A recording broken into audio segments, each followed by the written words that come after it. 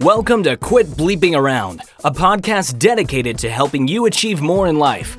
Here's your host, Christina Eanes. Hey, Super Achievers. Today I'm interviewing Susan Patang. Susan, owner of The Quiet Zone Coaching, teaches her clients the life skills their parents never taught them. How to overcome stress, frustration, drama, and BS. Welcome, Susan. Thank you for joining us today. Thank you for having me. Well, I love your topic, but before we get into that, can you share a little bit about your background with our listeners? Absolutely. I'm a certified life coach, and I teach my clients, especially those who come from dysfunctional backgrounds, how the tools and the strategies they need just to survive. And the reason I started doing that was because I come from a dysfunctional background and I suffer from anxiety and depression myself. And I figured that if I can learn how to overcome this, even when medication and therapy were not working, that I can show other people how to do it too. I love that. Kind of my mode of operation. Yeah. So essentially you help people with life skills on waking up happy every day. That's right. I teach them the life skills their parents didn't. When you come from a dysfunctional background, a lot of times our parents are super busy trying to take care of their own needs, and they don't know how to, or they don't really have the time to teach us how to take care of ourselves. So what happens is we never learn how to manage stress, to overcome frustration, to deal with the BS of daily life, or to deal with other people's drama. So we end up kind of floundering and we don't have the life skills that we need. And that's what I teach people to do. I give them the tools that they need just to deal with life so that they can wake up happy in the morning. As I was thinking as you were talking on that, it's funny how there's a certain point in adulthood where we realize that our parents are people too. Mm-hmm. That's right. A lot of times we need to forgive our parents because we have to remember that they were doing the best that they could do at the time. Yeah, we don't always remember that. Yeah, they're human. They're doing their best and maybe they aren't, but it's our job. It's our responsibility to take control of our lives, be accountable for how we experience it, right? Exactly. Yeah. So I'm so excited. I like to wake up happy every morning. So what are some tips for this?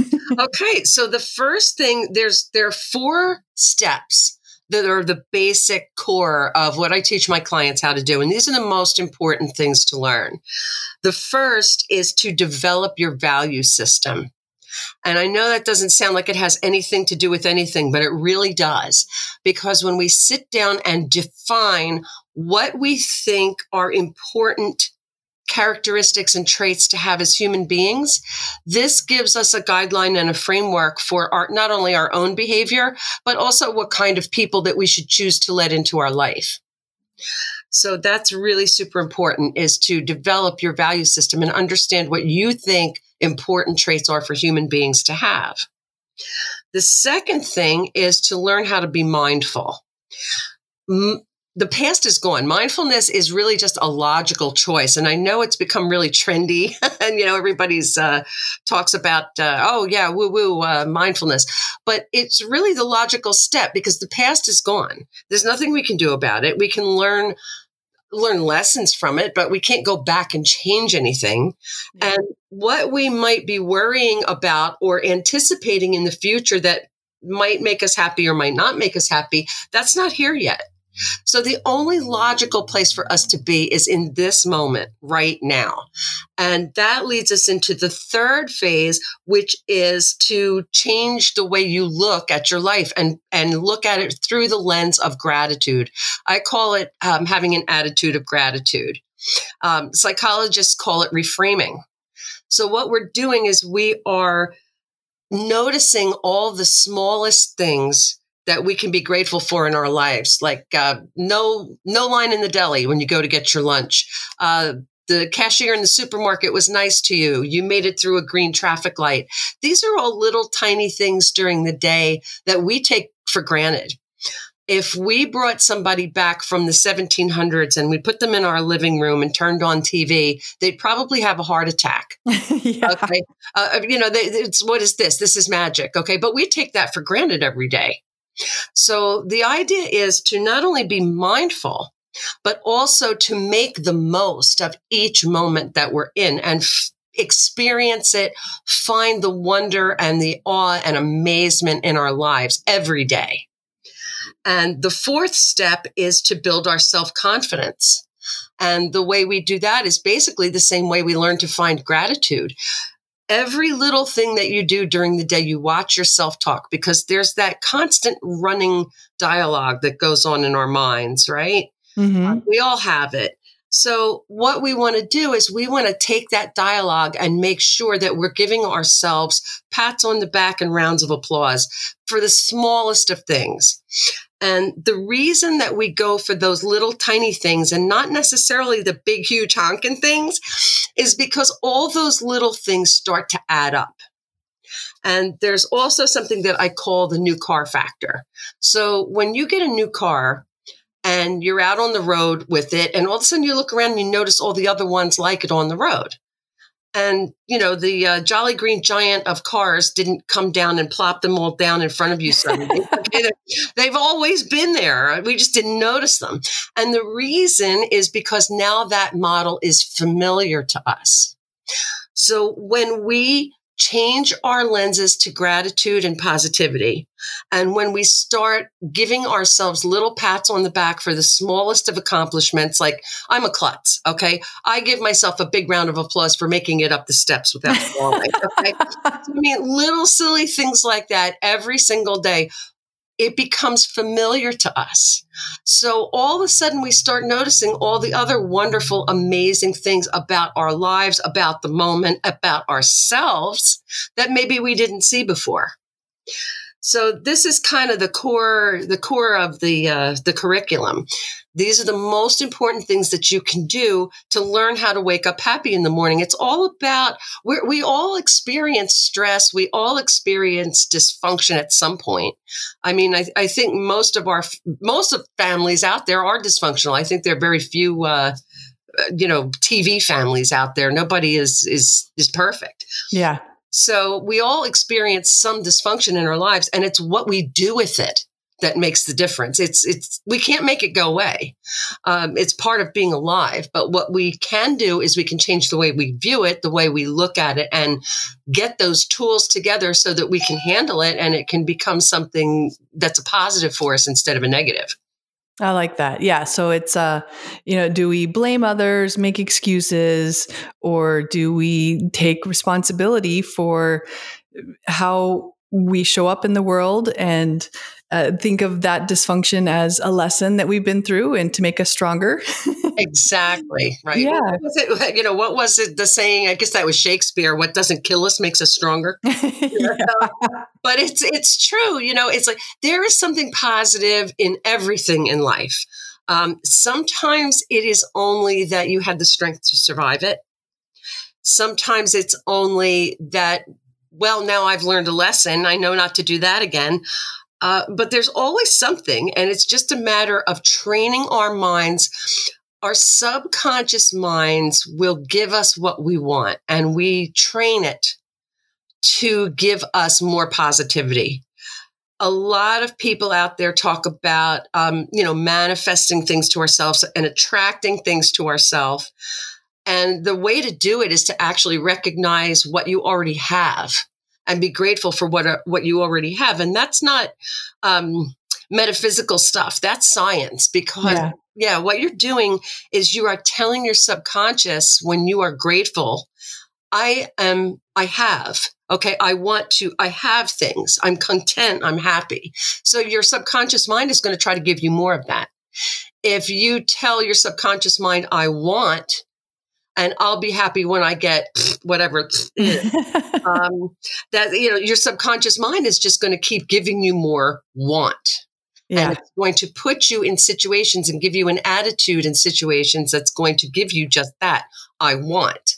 So if you're grateful and you view the world with positivity and love and happiness, and you will learn the combination of mindfulness and gratitude. The byproduct of that is happiness. That's how you learn how to wake up happy. It's not a goal that you can reach. Yeah, it's work, right? And it's essentially retraining our brain. That's exactly what you're doing. What you're doing is you are creating new neural pathways in your brain. I do encourage my clients to meditate, or you don't even have to meditate. If you're saying the rosary or the Lord's Prayer or any rhythmic prayer like that, that's a form of meditation.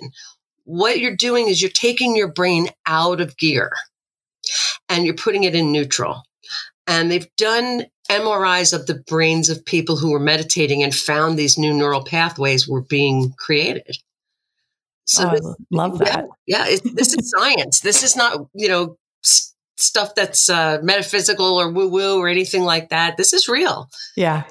Neuroscience, people. Yes, neuroscience, Yeah. exactly. So what are some ways then that, so back to that step one, develop the value system. What are some ways that people can determine their values, essentially? It has to do with how you feel about strongly or not about certain things. We often are raised in households where there are certain values, whether they're religious values or not. And sometimes I know I was raised in a very religious household, but it didn't feel authentic to me. It felt like I was trying too hard. I was pretending. I had to sit down and determine what my philosophy was. What do I really believe? And the way to do that is to look around and see what is out there, because there may be things that you never even considered before. For example, I wish I had the link still. There was a website out there that had a whole list of different values. I mean, there must have been 200 examples. If you Google examples of values or lists of values, you will come up with some of those lists. There are many of them out there. And it was an exercise where you had to take that 200 list of 200 or 300 values and whittle it down to the top 5. Which was nigh on impossible. Yeah.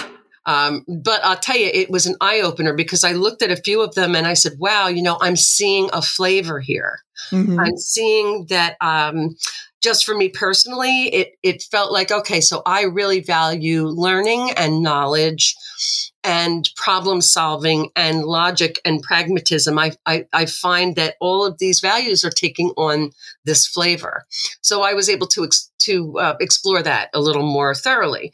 And the same may apply to somebody else. You might find creativity and beauty and art tend to be the flavor of what you pick. And you can explore that more and create your own.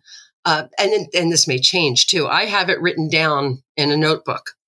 And maybe every year or so, I'll pull it out and say, how does this feel now? Does it feel authentic? Does it feel, what reaction do I get in my mind and my body when I look at that?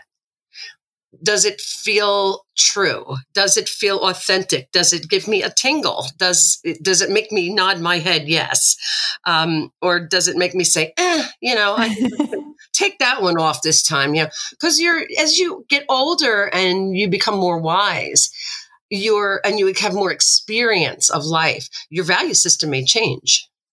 Oh, yeah. Yeah. Yeah. Mine has over the years too. So. Oh, tremendous. Yeah.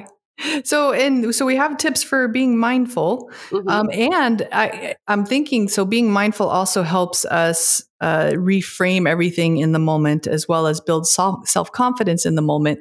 Mm-hmm. Any tips for those times that maybe we're having trouble being a bit mindful and noticing, the gratitude around us or the things that we're doing right? Yes. I actually have a whole unit that goes around that. And I call them the power questions, like what to do when the moment stinks.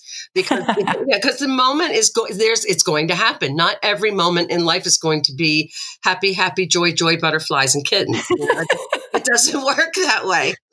That's not what life is. So what I do, and I'll go through these real fast, there's just a couple of them, but you ask yourself these questions in the moment, okay? And usually I don't get past the first 2 before I've managed to get myself centered again. The first one is, how important is this really? And if it is something that is important, how important is this right now? Okay. Yeah. The second question is, what is something positive and constructive that I can do about this?